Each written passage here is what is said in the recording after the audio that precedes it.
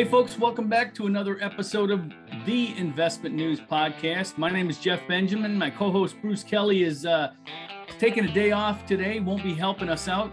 He has to, I understand he's tweaking his world famous lasagna recipe. He's a big lasagna maker, and it's getting toward Christmas time when he makes that stuff. So, and I want to tell y'all, if you're ever in the New York area at Christmas time, you should stop by Bruce's house. You don't even have to call ahead. Just stop by and have him serve up some of his world famous lasagna. He's very proud of it. So go ahead and dig in.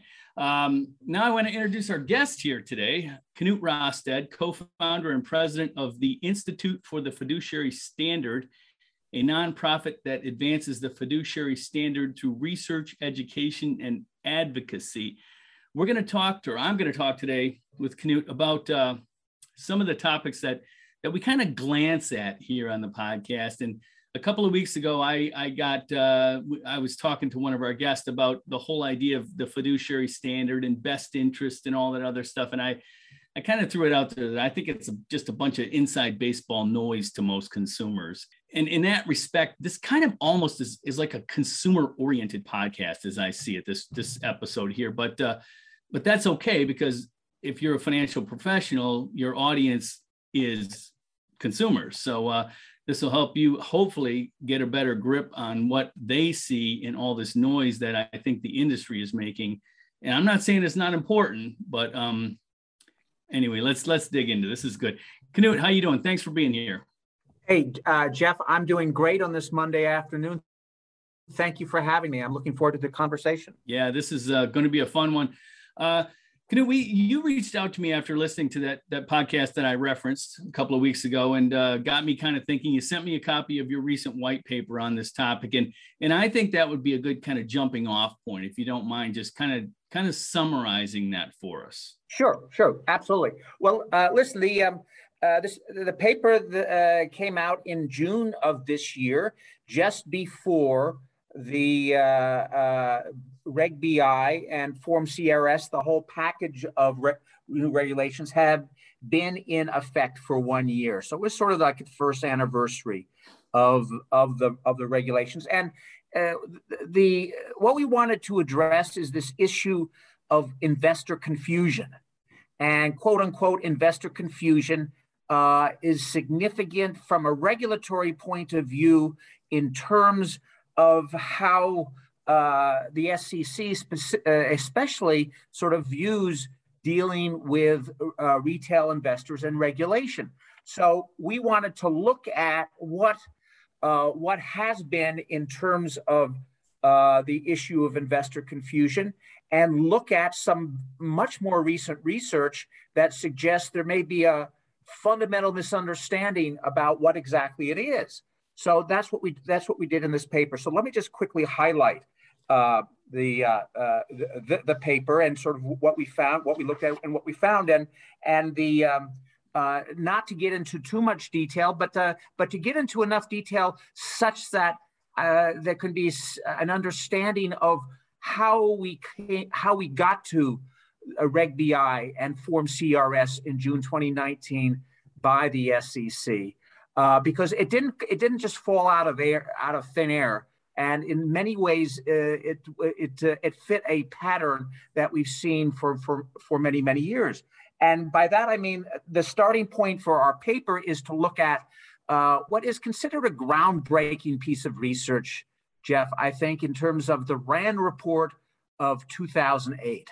And this is a report that commissioned by the SEC that aim to get the research and data around the question of what is it that retail investors understand or not understand about broker-dealers and investment advisors. That, in a nutshell, is what the report aimed to do. And so the report comes out in 2008, and it's in its different pieces. It's several hundred, I think 300 or 400 pages long, and its big headline is "Investors are confused about what it is that broker dealers do and are, and what it is that investment advisors do, and are. That is the big headline. And then fast forward, the SEC came out with an update of the report in 2018, and lo and behold, the big headline conclusion was pretty much the same as 2008. Investors are confused about investment advisors and broker dealers, and that sort of sets the table for how the SEC looks at I think regulating conduct standards and regulating broker dealers and investment advisors. But that's sort of the big picture backdrop. And so now we fast forward to 2018 and 2019. In 2018, the SEC introduces proposed Reg BI and proposed Form CRS, and over the next year gets comments on it, and before it comes out with final rules in June 2019. Now, what is important, I think, about understanding what happened in this rulemaking is again has to do with the basic assumptions about what investors understand and why they don't understand, or why they do understand different aspects. So I just want to mention a couple of key points from the 2018 RAND report, and these key points use language to suggest that investors found the descriptions given broker dealers and investment advisors difficult to understand, and they had a hard time deciphering how brokers and advisors differed. And in one piece of this research, in fact, it's the Office of Investor Advocate did their research, and this is I want to mention this because it's the only time I've seen this, Jeff. And maybe I've missed it, and if I have, I invite anybody to share with me what I've missed when I say that it's the only time in the past, I'm going to go back to 2008, 13 years, that I recall that the SEC acknowledged that the SEC itself may have fallen short in its job in disclosing about what advisors and broker dealers do. And here specifically, the Office of Investor Advocate said that perhaps they've got to come up with better ways to communicate to investors the differences. This is a key point, because directly thereafter, and then I'll bring this to a close in terms of the big picture. There was research done by a private group called Kleiman Communications in December 2018, and they looked specifically at language that is in Form CRS, and that is the customer relationship form, I should say, and it is intended to be brief and intended to get to this issue of confusion and to really break through the fog. And what Kleiman found out is really important, because it suggests that there has been a basic misunderstanding about how many people view the issue of confusion. Because what Kleiman did is they went through several parts of this form. They switched out words that they thought some words that were not understood, and put in words they believed might be understood. And Jeff, lo and behold, what happened? They found that investor understanding of these terms increased, that investors actually were able to understand more about what it is that separates advisors from brokers. For example, I'll just use 2 or 3 quick examples here. Kleiman replaced the word brokerage for the word sales. And all of a sudden, the idea that under the category of what services are provided, and in terms of how the services are described in the headline, investors understood better the difference between advisors and brokers. The key point, and that's because Kleiman believed that they understand the difference between advice and sales. That's just one example in this Kleiman report. The next example has to do with fees. Fees is a huge issue. And once again, the SEC is on record and again, sort of throwing up its hands and, in being flustered and not understanding why investors don't understand the fees they're paying for the services that they're getting. And here's another place where Kleiman switched out the term transaction-based for the term commission. And guess what happened? Investors appear to understand what the word commission means. And guess what else? They want to know what they're paying. They're not as interested as what types of fees they're paying. They want to know what they're paying. And, this sounds extraordinarily basic, but, on the issue of fees, and this comes through in different research as well, Jeff, investors constantly say, I don't know what I'm paying, and it's frustrating. Well, guess what?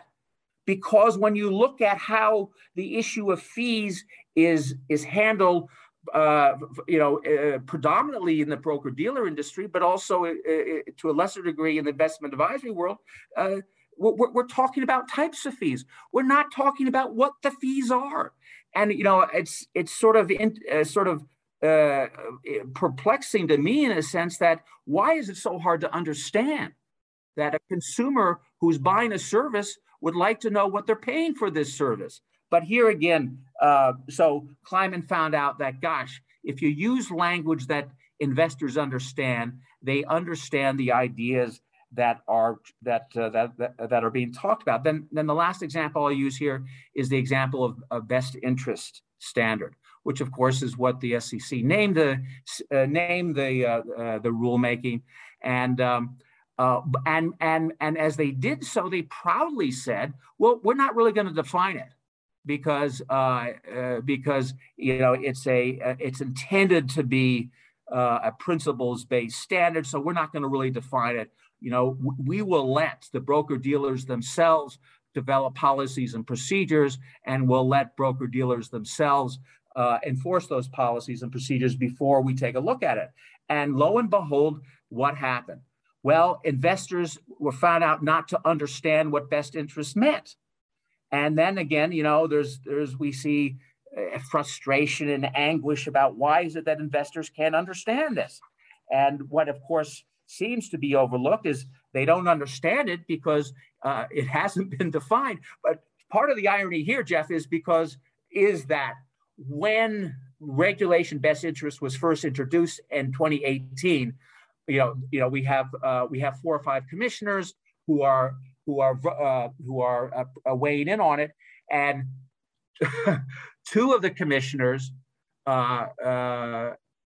Commissioner Stein and Commissioner Peirce, rejected calling it a best interest standard. They came up with their own title for it because they don't believe it is a best interest standard, while the chairman and 1 or 2 other commissioners agreed it was a best interest standard. So I just think we should stand back and just think about that for a moment. When we get concerned that investors don't understand such things as how brokers and advisors differ, my goodness, the SEC commissioners themselves couldn't agree on what it is they were looking at in this proposed Reg BI. They called it different things because they couldn't agree themselves. So all that to sort of, I mean, it's not irrelevant because our conclusion on the paper, to bring this piece to a pause, the conclusion on the paper is this concern about investor confusion is the wrong focus. It's not about investor confusion, frankly. It's about information confusion, and that meaning what investors are told and what is communicated by the industry and in different ways by the SEC itself doesn't make a lot of sense to them.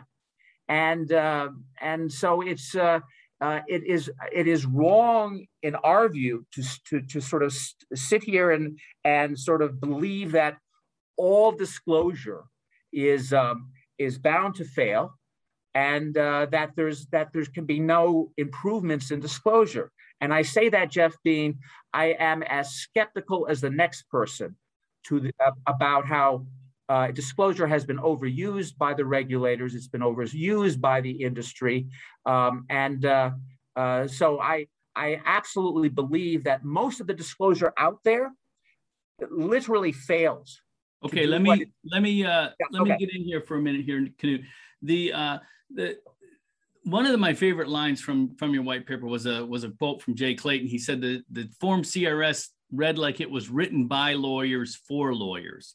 And it's a great point, because to me, it all reads like fine print, and it all reads like people that are trying to cover your blank. Yep. Just because that's what it all reads like it's designed to do. Yep. But my focus on all of this is from looking past the financial advisors that are either trying to brand themselves with one of these labels or brand somebody else with a different label, is what does this all mean to the consumer? Yeah. And from my perspective, I'm not a financial advisor. I am a financial journalist, but I still see this. I feel like I have a perspective from the laypersons here, that I look at this because I see TV commercials and all these other things. And I told you a few days ago about a commercial that I saw on TV, and I'm not going to name the firm, but they said, we're a fiduciary. We have the client's best interest in mind. And I'm like, well, you just doubly confuse people, because the industry is in this tug of war between the best interest standard, which is, I guess, supposed to be set for brokers, and the fiduciary standard, supposedly set for independent financial advisors. And you just threw that out there. To me, I think you could go out on the street, anybody, pick any 5 people, 100 people, 1,000 people, I don't care, and 90% are not going to know what you're talking about. And you can even pick people specifically with clients that have financial advisors. I think this is all it feels like and sounds like and looks like inside baseball. And it's the kind of stuff that we here at Investment News, as a trade publication, we're rightfully covering. But the industry talks about this like it's some kind of a golden goose that has to be nurtured and treated the right way and everything. I'm like, to me, it reminds me, it does, when you go to buy a car or buy a house or something, they just keep sliding those pieces of paper in front of you that you just keep signing, and they just summarize them all for you. To me, if my financial advisor says, "Hey, I'm a fiduciary, I'm on your side of the table, I'm looking out for you," I'm like, yeah, well, I kind of hope so. And that doesn't guarantee me that you're going to basically do that. Anybody can break the law. Right. And the same thing with the best interest. Okay, well, you've got my best interest in mind. Well, okay, I hope so too, because otherwise I'm not going to be your client anymore. But where are we right now with Knut with this? I mean, what's at issue here between best interest and fiduciary standard? I mean, why is there such a damn fight over one versus the other? Jeff, this is a really good question. And where are we? Why is there such a fight over it? Part of it gets back to basic marketing, basic messaging, and the other part of it, I think, gets back to the law. And so, and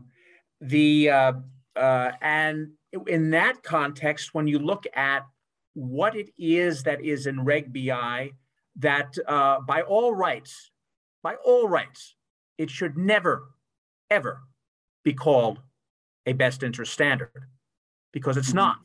Because by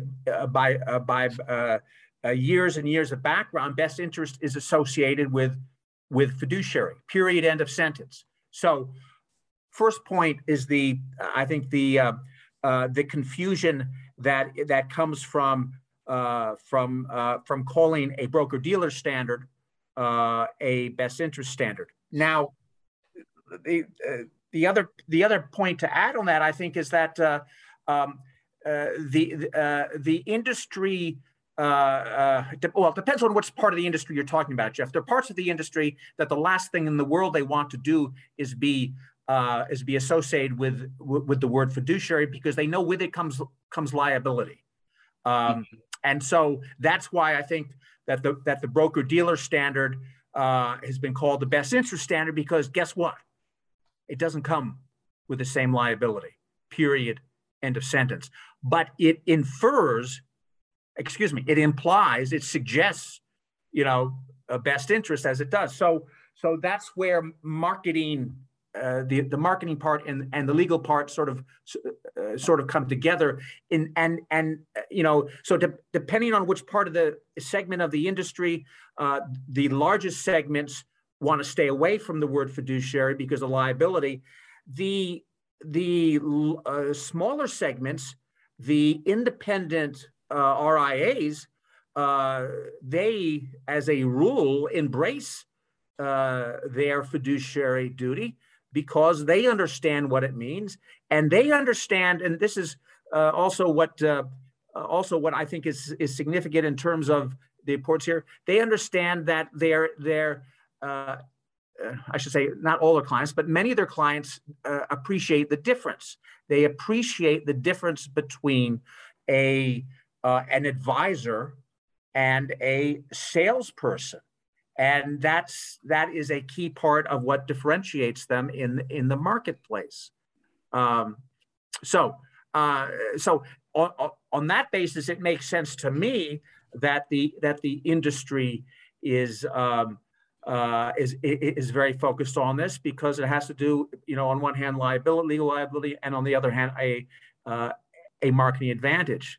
I don't know how well that answers your question. Yeah, well, to me, it feels like it's all marketing, because, I mean, I know it sounds noble to say we want to operate under a higher standard. Yeah. But really, you want to say that you wouldn't just if you want to operate under a higher standard, just do it. Right. But if you're trying to do it, if you're trying to let everybody know you're doing it, that's a marketing thing. And I can understand the sales side, as you call them, brokers, the best interest. Whoever came up with that, you got to give them a little marketing chops for that, because best interest. How do you, how do you compete with best interest? You're like, we got better best interest, or we have the opposite of best interest. No, we don't want that. You know what I mean? No, you're right. No, you're right, Jeff. I mean, on that basis, it sort of smacks you in the face that, how can anybody be better than the best interest? You're right. And yeah. And on that basis, and on that basis, you can't. But here, but to say it's all, and your point,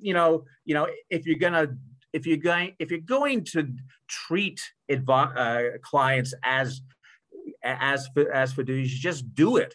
And I think part of what I heard in your implication, maybe I'm not right here, is and don't worry about talking about it. But but the one of the ironies of this, and you go and look at RIA websites, and you have a feel of what's on those websites. But when it comes to Form CRS, and this is what we're speaking to the SEC about right now, a lot of RIAs have decided not to mention their fiduciary status on their Form CRS. And what we have found in the research we've done is that they weren't aware that they're allowed to. Because what does Form CRS do? It makes broker-dealers and investment advisors appear to be virtually identical. They literally have to use the same language to describe their standard of conduct. So I think many RIAs understood that to mean that they're not allowed to use the F word on the CRS, and the fact is that's not true at all. And the fact is they're not using that word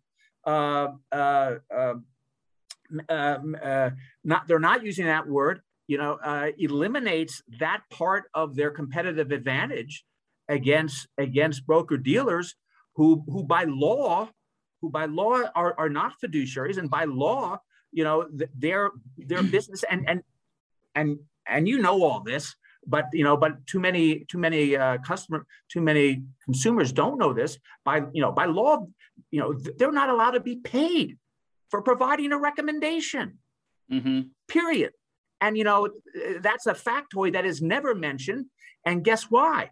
Because it's not going to promote also saying that they have a best interest standard. So anyway, what you just said a minute ago about the not being able to put fiduciary on your CRS, your form CRS, is a disadvantage. To me, that gets back to the inside baseball part of this whole argument. I mean, I can understand why brokers and independent advisors are fighting over this, to have the best, little badge. And I don't want to make that sound like I'm making small of it, making less of it, because it is an important distinction. But I don't know where the competitive advantage or disadvantage comes from, because I frankly, like I said, I honestly don't think consumers are paying that close attention to it. Well, you got to drum it into their head before they're going to know what fiduciary is. Yes, that's true. That is true. But here's something that I think is also true, and it doesn't, I think it makes the picture a little bit more complex, but doesn't take away, I think, what you just said. And what I think is also true is that, first of all, anecdotally, when we going through the Department of Labor's ongoing efforts 6 and 7 years ago to come out with a fiduciary, a higher fiduciary standard, guess what happened? Anecdotally, we heard that a lot of investors, for the first time, got the idea that it's good to have a fiduciary, and they may not know what it means, but it's good to have one. So they started asking. Now, that is true, but what is also true is if RIAs can explain in simple terms what it means to be a fiduciary, guess what? That does resonate with investors. And what specifically do I mean? I mean that, and this came through in the SEC's own research, i.e., investors believe that fiduciaries have to recommend products, all things equal, that are less expensive than other possible projects. They believe that.